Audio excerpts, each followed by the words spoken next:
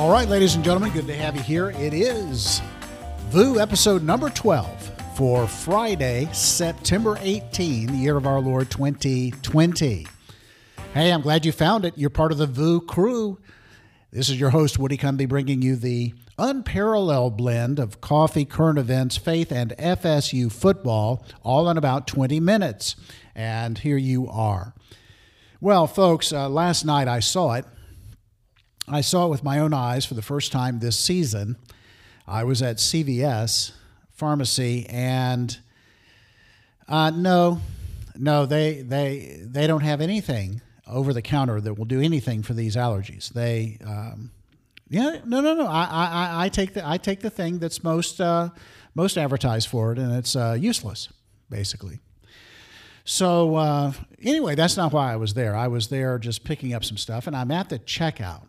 And as I'm at the checkout, through the door comes a man wearing a light jacket.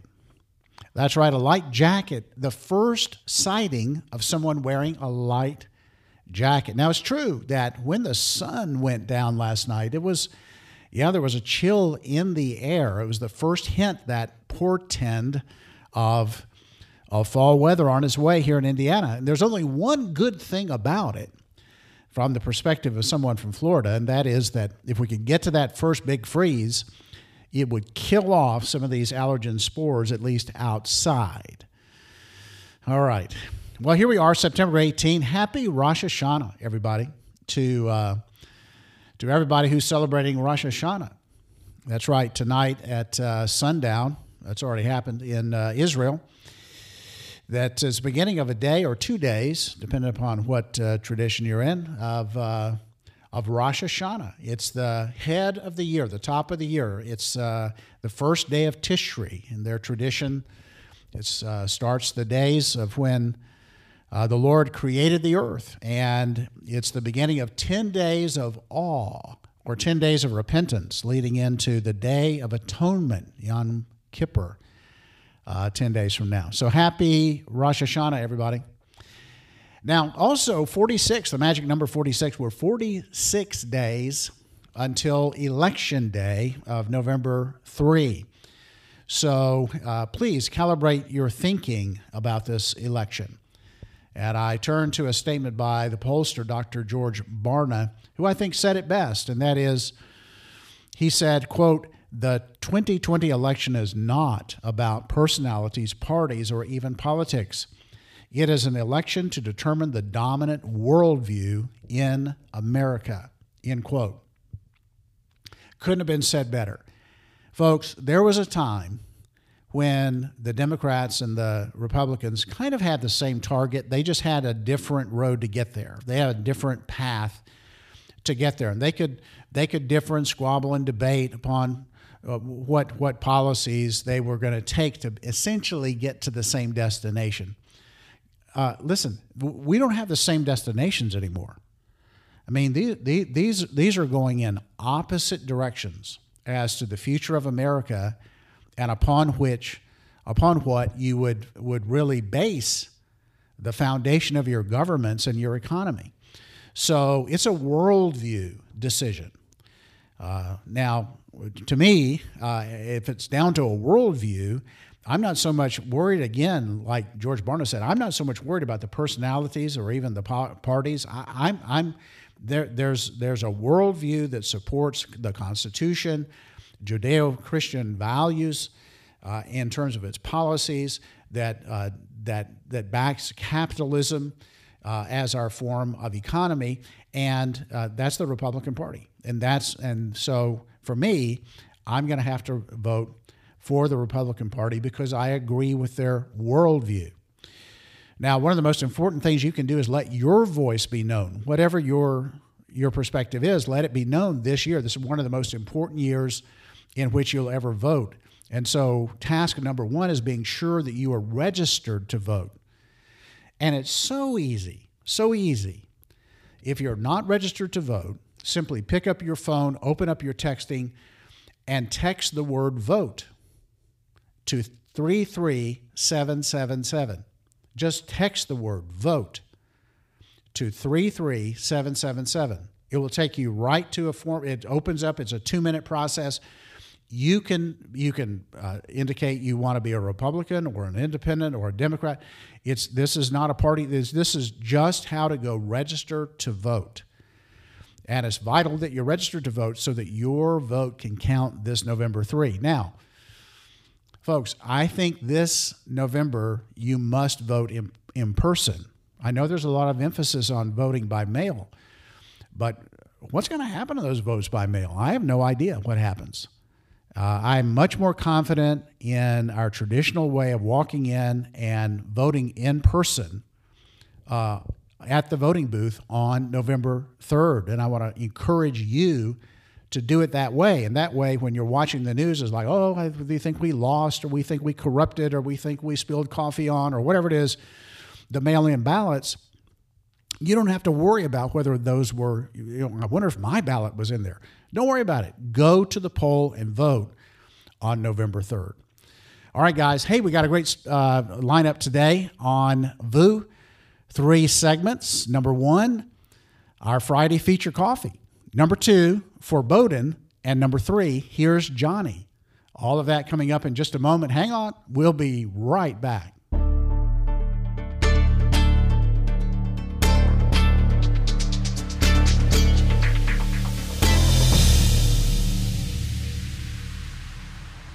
Welcome back, everybody, to segment number 1, the Friday feature.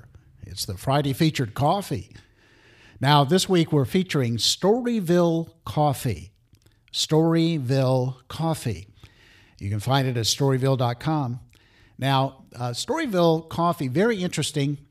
It started out in Seattle, as you might imagine, and right there at Pike Place. Bold. They went right into Pike Place. Remember now, Pike Place area of Seattle is where Starbucks started. Remember, it's also where Seattle's best coffee started. But Storyville went right in, opened a coffee shop. If you look at the photos online at storyville.com of their coffee shop, you'll see it's got a completely different feel to it than a Starbucks coffee shop. And then also they put a lot of emphasis on their bakery there for the local store. And so then they decided to make their coffees available online. So they are available in pods and K-Cups and, of course, in the beans. And so when you order Storyville coffee, normally if you order K-Cups, they come in that kind of rectangular box and the K-Cups are stacked in there. Not with Storyville. When Storyville, very nice presentation. When you get it, it's a larger box and it's got an embossed logo on the top. More on that in a moment. Then it's got 2 trays of the K-Cups, and they're each in their own. You pull out the tray, and each is in its own little slot there in the tray. Very nice presentation for the coffee. Now, on top of that, on top of the box, there's a note to the purchaser. And so here it is. Here's the note. It says looks like a little bit of a letterhead, Storyville Coffee Company. And then there's this note to the purchaser. Dear Genius, may we call you that? Because it's the name we thought of as we imagined this moment. You with your fresh Storyville coffee about to make our dream come true. You fought your way through burnt, old, bitter coffee confusion. Yes, you've paid your dues. You have arrived, my friend, to brewed bliss, fresh, deep, full roasted happiness. Your coffee IQ is off the charts. Stay humble, Storyville. So I like that. Now, here's one of the appeal to me has to do with it's story. It has to do with the story of the coffee. Now, this isn't up front on their website. You have to kind of know the backstory to really understand what they're doing. I'm not entirely sure why they don't make it more evident on their website, but nevertheless, the backstory is there. In fact, just today, I exchanged some correspondence with Melanie over at Storyville in Seattle. who answered my question quickly. I just wanted to affirm that the story that I understood about the backstory is in fact the story. So here's what Melanie sent back to me just earlier today, about an hour ago. She said, "Hi, Woody. Thanks so much for asking about our mission." The short answer is yes. I was asking if they were still involved in a particular mission related to human trafficking. And she says this, "Thanks so much for asking about our mission. The short story is yes. Storyville has been built not just as a source for the world's finest coffee, but as an engine for sustained giving. A for-giving company, FOR-giving company, with a mission to see slavery in all forms abolished. Therefore, from our proceeds, we contribute to over 200 organizations that work the full range of this systemic evil in our world. This includes organizations engaged in the detection and prosecuting of perpetrators, assisting victims with trauma care, shelter, counsel, and care for those victims in their reemergence into the community. We work with organizations locally in Seattle, nationally, and globally. Every cup of Storyville coffee is analogous to lifting a cup to freedom. We don't market our mission, but we believe in it as strongly as ever and touch upon it here on our website. Scroll to the bottom of the page. Should you have further questions, please don't hesitate to reach out. All the best, Melanie." So thanks, Melanie, for that. So I think you can agree with me that is a VU-approved cause. And I can tell you that the coffee, hang on just a second.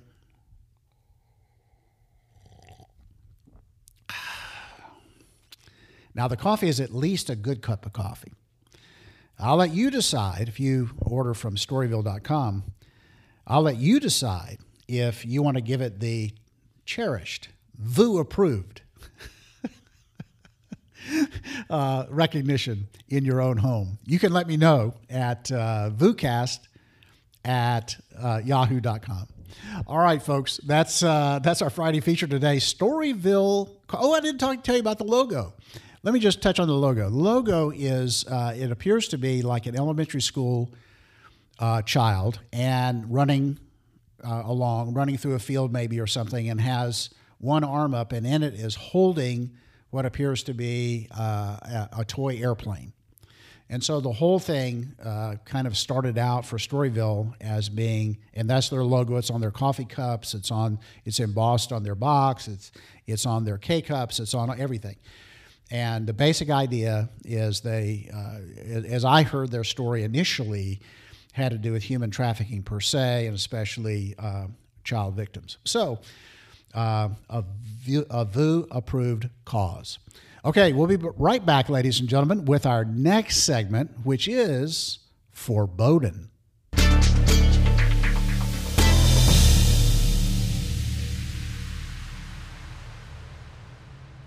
Hey, everybody, welcome back to segment number 2, Foreboding. Now, I'm about to play some audio for you from Fox News that I think is bordering on proof that Fox News, especially during the daytime, is just beginning to cave to the left. Now, here's the background. You might know the name George Soros. George Soros is a multi-billionaire, and George Soros is very liberal, you might say, with his money. And he puts billions of dollars into quote-unquote progressive causes, usually radical left causes. Now, in this particular case, the focus is on district attorneys. And where the action is going to be here is the fact that in these cities where the riots are taking place and the looting is taking place and the arson is taking place and the anarchy is taking place, either people aren't being arrested at all, or if they are arrested, the local district attorney just turns right around and lets them go. And it turns out that many of these district attorneys are those whose campaigns were funded by George Soros. Now, this isn't the stuff of tinfoil. This is the stuff. This is in regular mainstream U.S. newspapers. I'll give you some examples. Here's the New York Times. New York Times talks about how George Soros pumped $800,000 into a Western New York district attorney race and essentially got a very left-wing person elected. Here's the Philadelphia Inquirer. It says that that George Soros spent $1,700,000 to elect Larry Krasner as a DA, and basically bought the thing entirely, and he's coming back for more. Here's the Wall Street Journal headline: Billionaire Soros funds local prosecutor races. Here's one from the San Diego Tribune: Billionaire Soros drops $1 billion into PAC for local DA candidate. Here's the Washington Times: Crime spike as Soros-funded DAs take charge. They're not progressive, quote unquote. Now, with that as the backstory, understanding that you don't have to be. This is front page mainstream U.S. papers. Now, I want you to listen now to this interview that is being conducted by Harris Faulkner and Melissa Harris, and she on Fox News, and they're interviewing Newt Gingrich, who's going to bring up all of this. It's Melissa Francis, not Melissa. So it's Harris Faulkner and Melissa Francis, and they're doing this interview. I want you to listen to this interview and how it ends. And you're going to be if you haven't heard this, you're going to be amazed. Hang on just for a second and listen to this. Speaker Gingrich, I know you have a final thought for us. Yeah, look, the number one problem in almost all these cities is George Soros elected left-wing, anti-police, pro-criminal district attorneys who refuse to keep people locked up.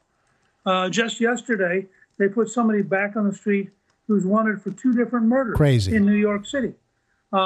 You cannot solve this problem, and both Harris and Biden have talked very proudly about what they call progressive district attorneys. Progressive district attorneys are anti-police, pro-criminal, and overwhelmingly elected with George Soros's money, and they're a major cause of the violence we're seeing because they keep putting the violent criminals back on the street. Now listen to this.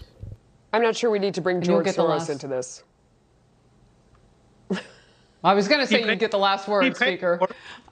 He paid for it.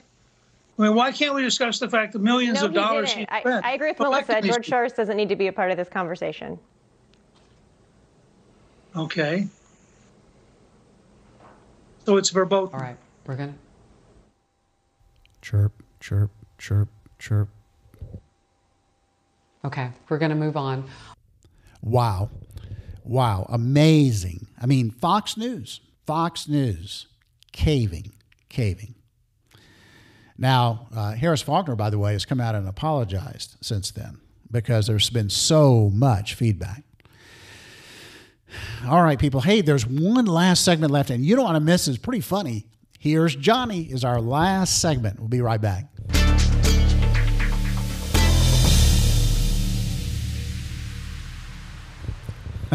All right, ladies and gentlemen, we close out today's show with some audio from the Johnny Carson Show. That's right. Here's Johnny.